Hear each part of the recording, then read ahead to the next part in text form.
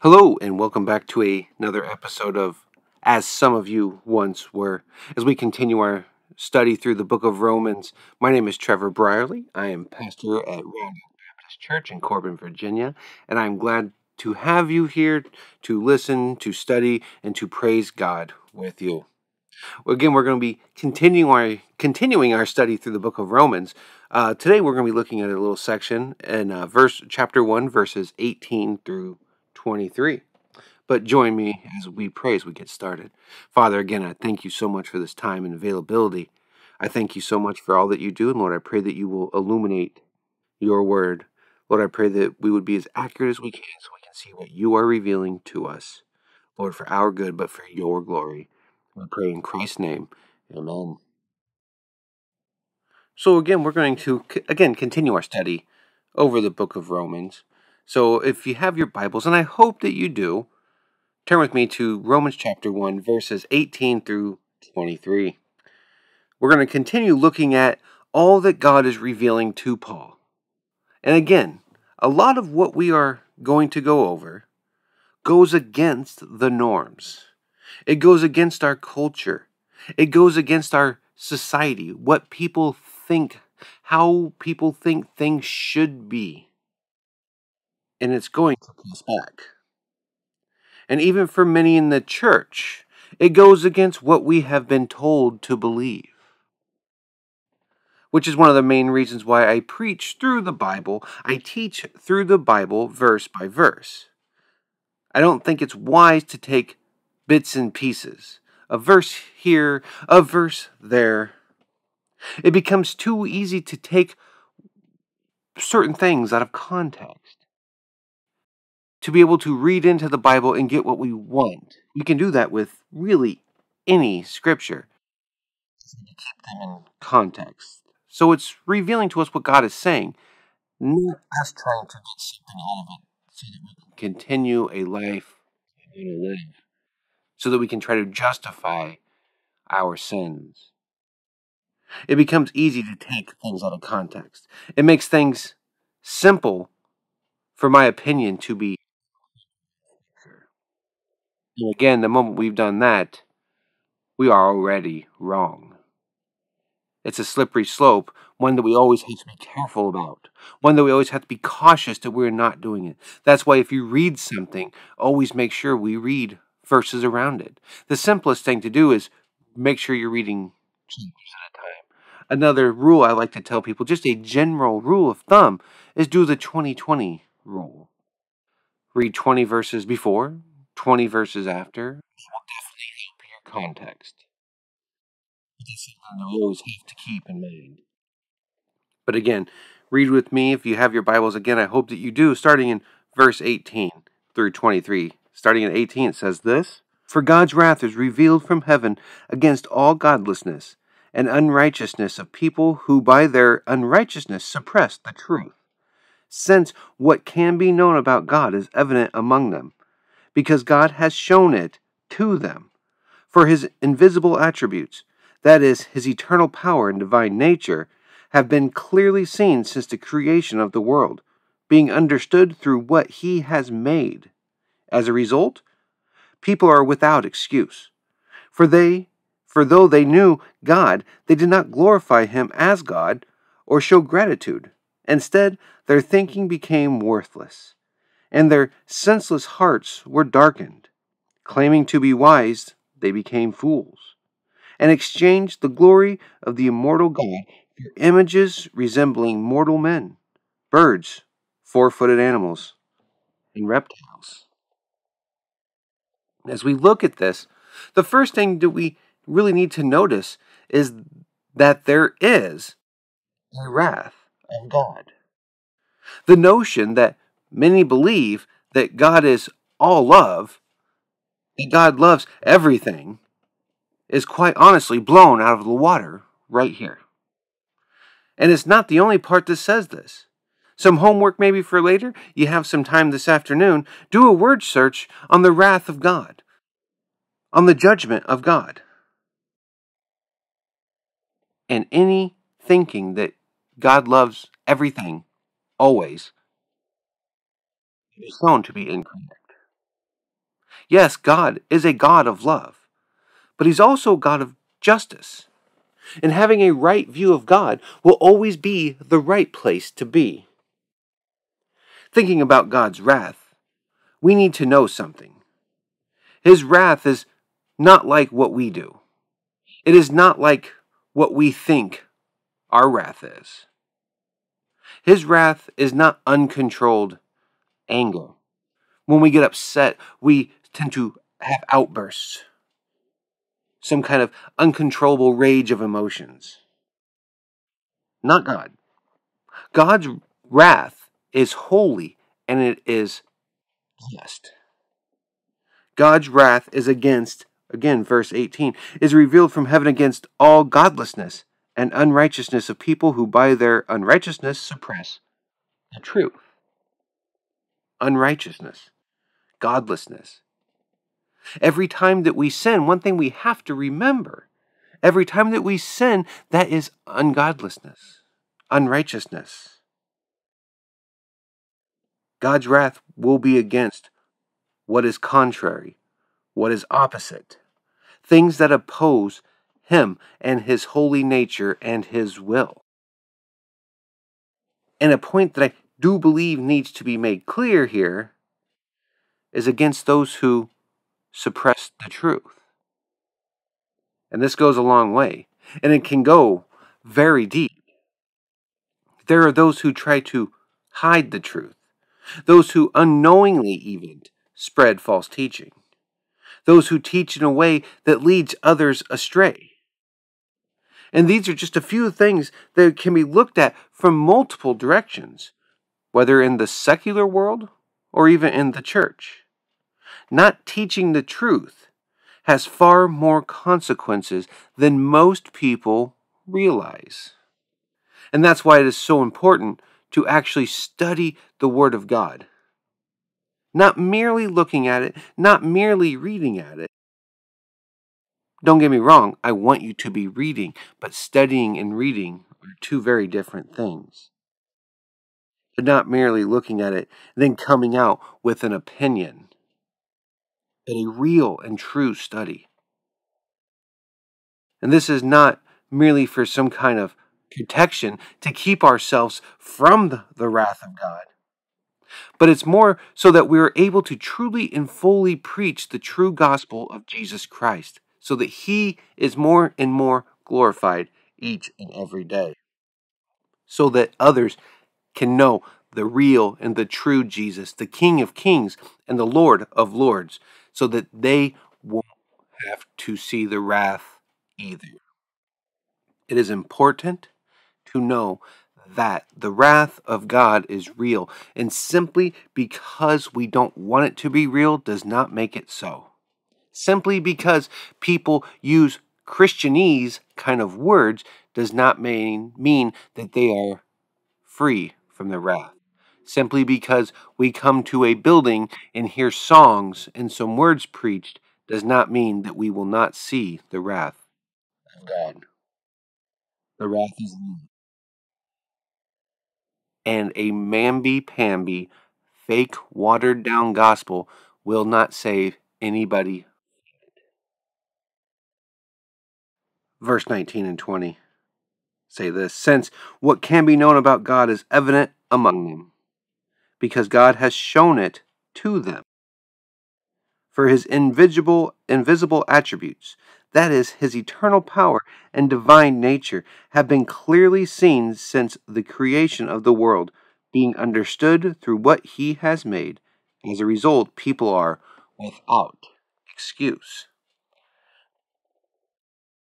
Now, this is a passage that really gets to some people, and I think you'll see why it does. There are two kinds of revelation. Natural revelation, essentially that's creation, the things that we see, the heavens, the earth, all that stuff. We look up at the night sky and we can glory and wonder at the stars. We look down at the ground and we can see that, wow, this dirt can somehow grow plants. We look at the human, we can reproduce, and a woman can make babies inside of her. It's amazing. Natural revelation. Then there's special revelation. Special revelation is the Bible, God's word given to us.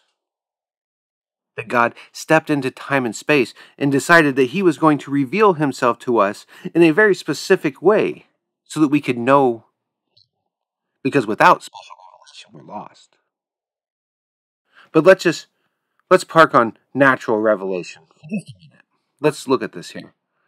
All these things that we look around, everything points to God. Now, whether that God is a little g or a big G, we'll get to shortly. But through all things, God is showing that there is more beyond just us. The intricacies, the way things are in motion, the way they hold together, it points to a creator. It points to a divine aspect. Natural revelation shows us that there is something much bigger than us. And what it should do is it should draw us to want to know who that God is. And if you listen to the podcast, if you heard last week the quote from Spurgeon, it really comes into play here as we look at verse 20.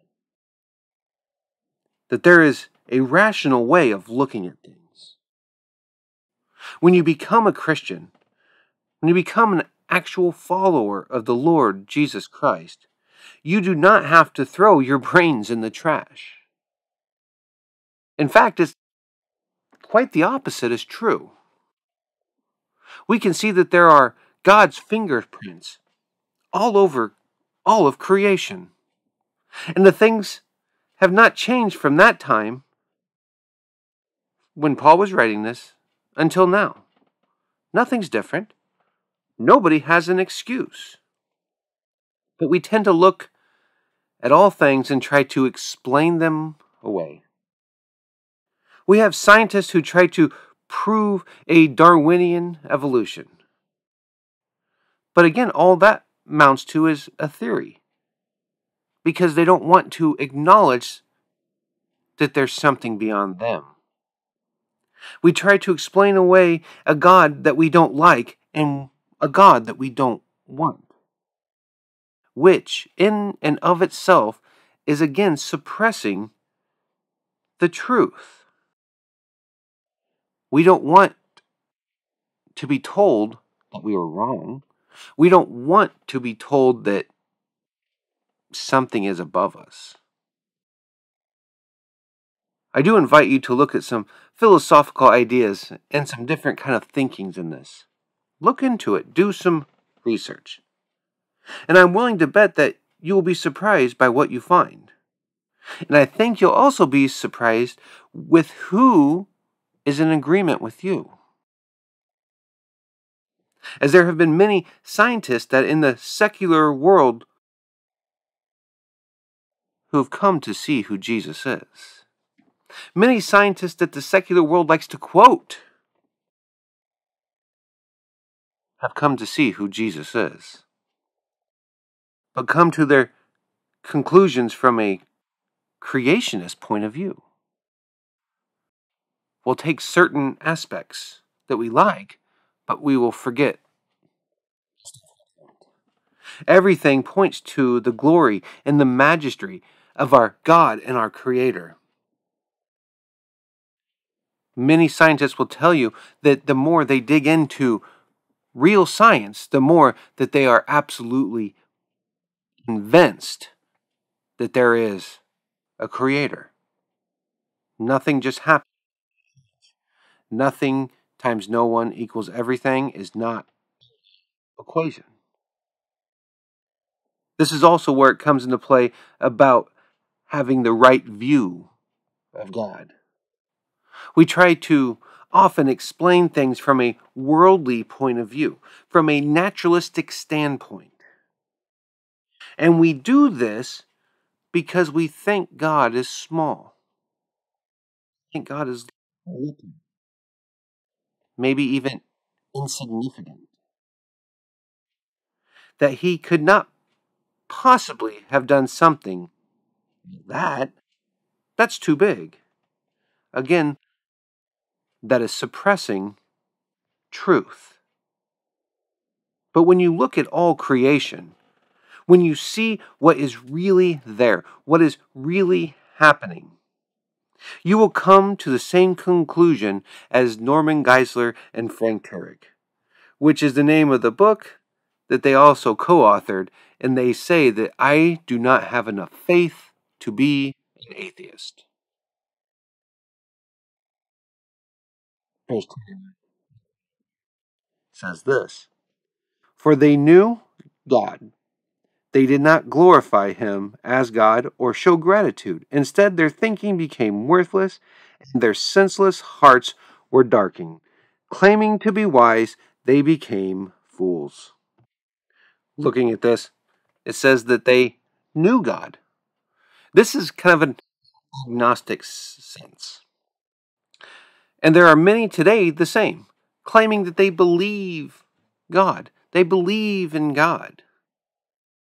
Again, as we mentioned before, even the demons believe.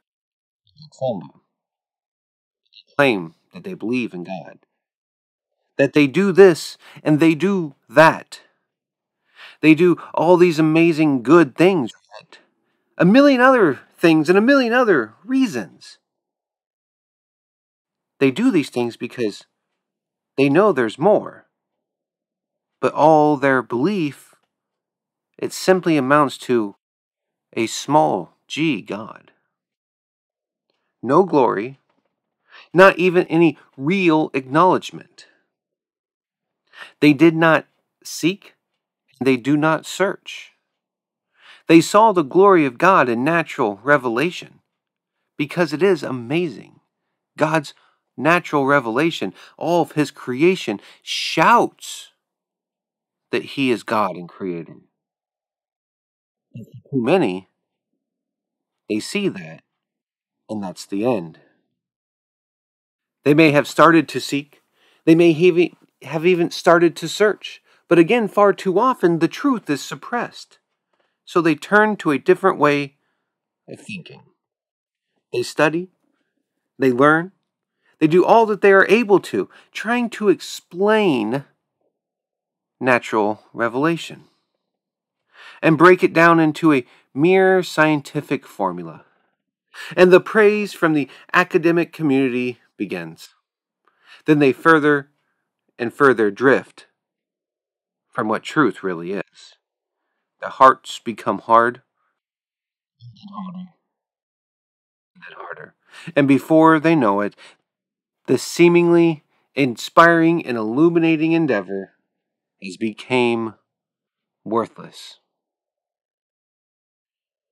Too often our inflated egos, our degrees and our pieces of paper on the wall that say we do things, all the accolades and the achievements, the books and the speaking engagements, the lectures, become a means to an end that we have made it.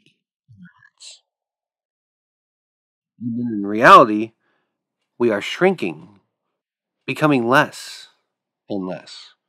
We lose grip with what we thought we had, and everything is under. When new and contradictory evidence is found, people made mock for years and years about what we thought we knew because they're trying to explain falsehoods. People, for example, have mocked the church as a whole for years and years and years that there's no real evidence. The only evidence that you guys have is what is written in the Bible. And then they found the evidence. They found that he actually existed. They mocked stories of the Old Testament about certain cities. And then they found those cities. Just recently, again, they have found what they do believe could have been Sodom and Gomorrah, in which they too mocked us about. Then now, subsequently, they are trying to explain that away as well. And again, we are left with people suppressing truth. God gives us information. He shows us the truth. Not merely, again, just to have it, or to think highly of ourselves because we know something, but He is drawing us closer to Himself.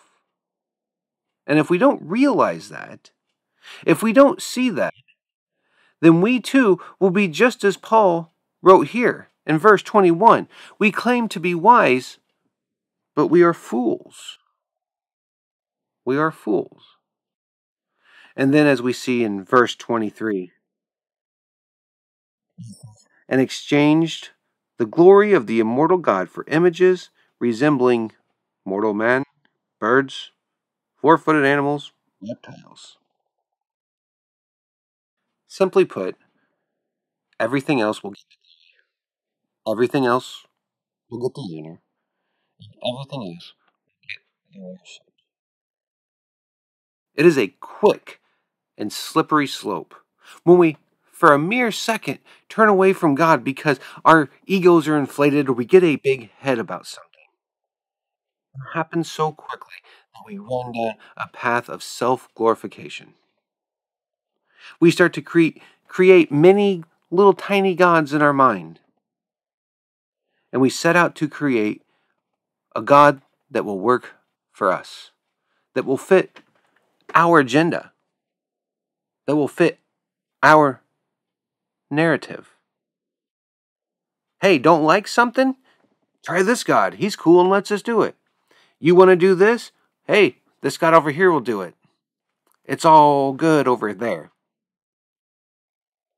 A slippery slope filled with lots of false gods and false idols that simply appease you all the way.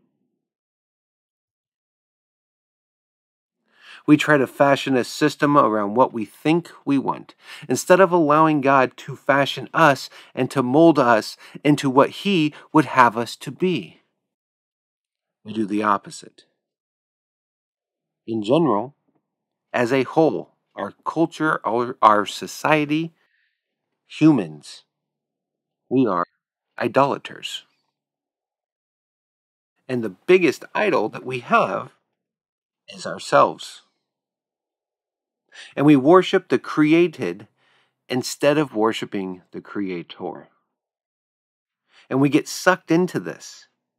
We get molded and shaped by the world, groomed into this suppression of truth. And when truth is suppressed, it is always replaced with a lie. And that lie is telling you that you are it, that there is nothing bigger, nothing better, nothing else matters, and there is definitely no God. But He has made His power. We can see it in everything. And He has revealed Himself to us. We have natural revelation. We have creation. We have special revelation, His Word. We have the Bible given to us. We can see God moving and working in everything and in every single day. So I'll simply say this: don't back down. Stand firm. Stand on the solid ground, the solid rock that is Jesus Christ. And don't be ashamed. Proclaim truth. Stand in the gap. And replace the world's lie with the truth of God. And again, as we close, remember that we can't do these things without, first and foremost, the Holy Spirit living inside of us. And we can't proclaim truth and stand in the gap if we don't know what truth is. Truth is not merely reading the Bible and trying to explain it in a way that appeases me or appeases someone else, that goes along with my thinking. But it's being changed and seeing who God is and Him changing us and the Holy Spirit sanctifying us day after day. And when we sell out and become obedient to the Lord Jesus Christ, then we can stand in the gap and replace the world's lie with the truth of God. But again, thank you for listening today, and I hope to see you again next time. And until then, may God richly bless you. Have a great day.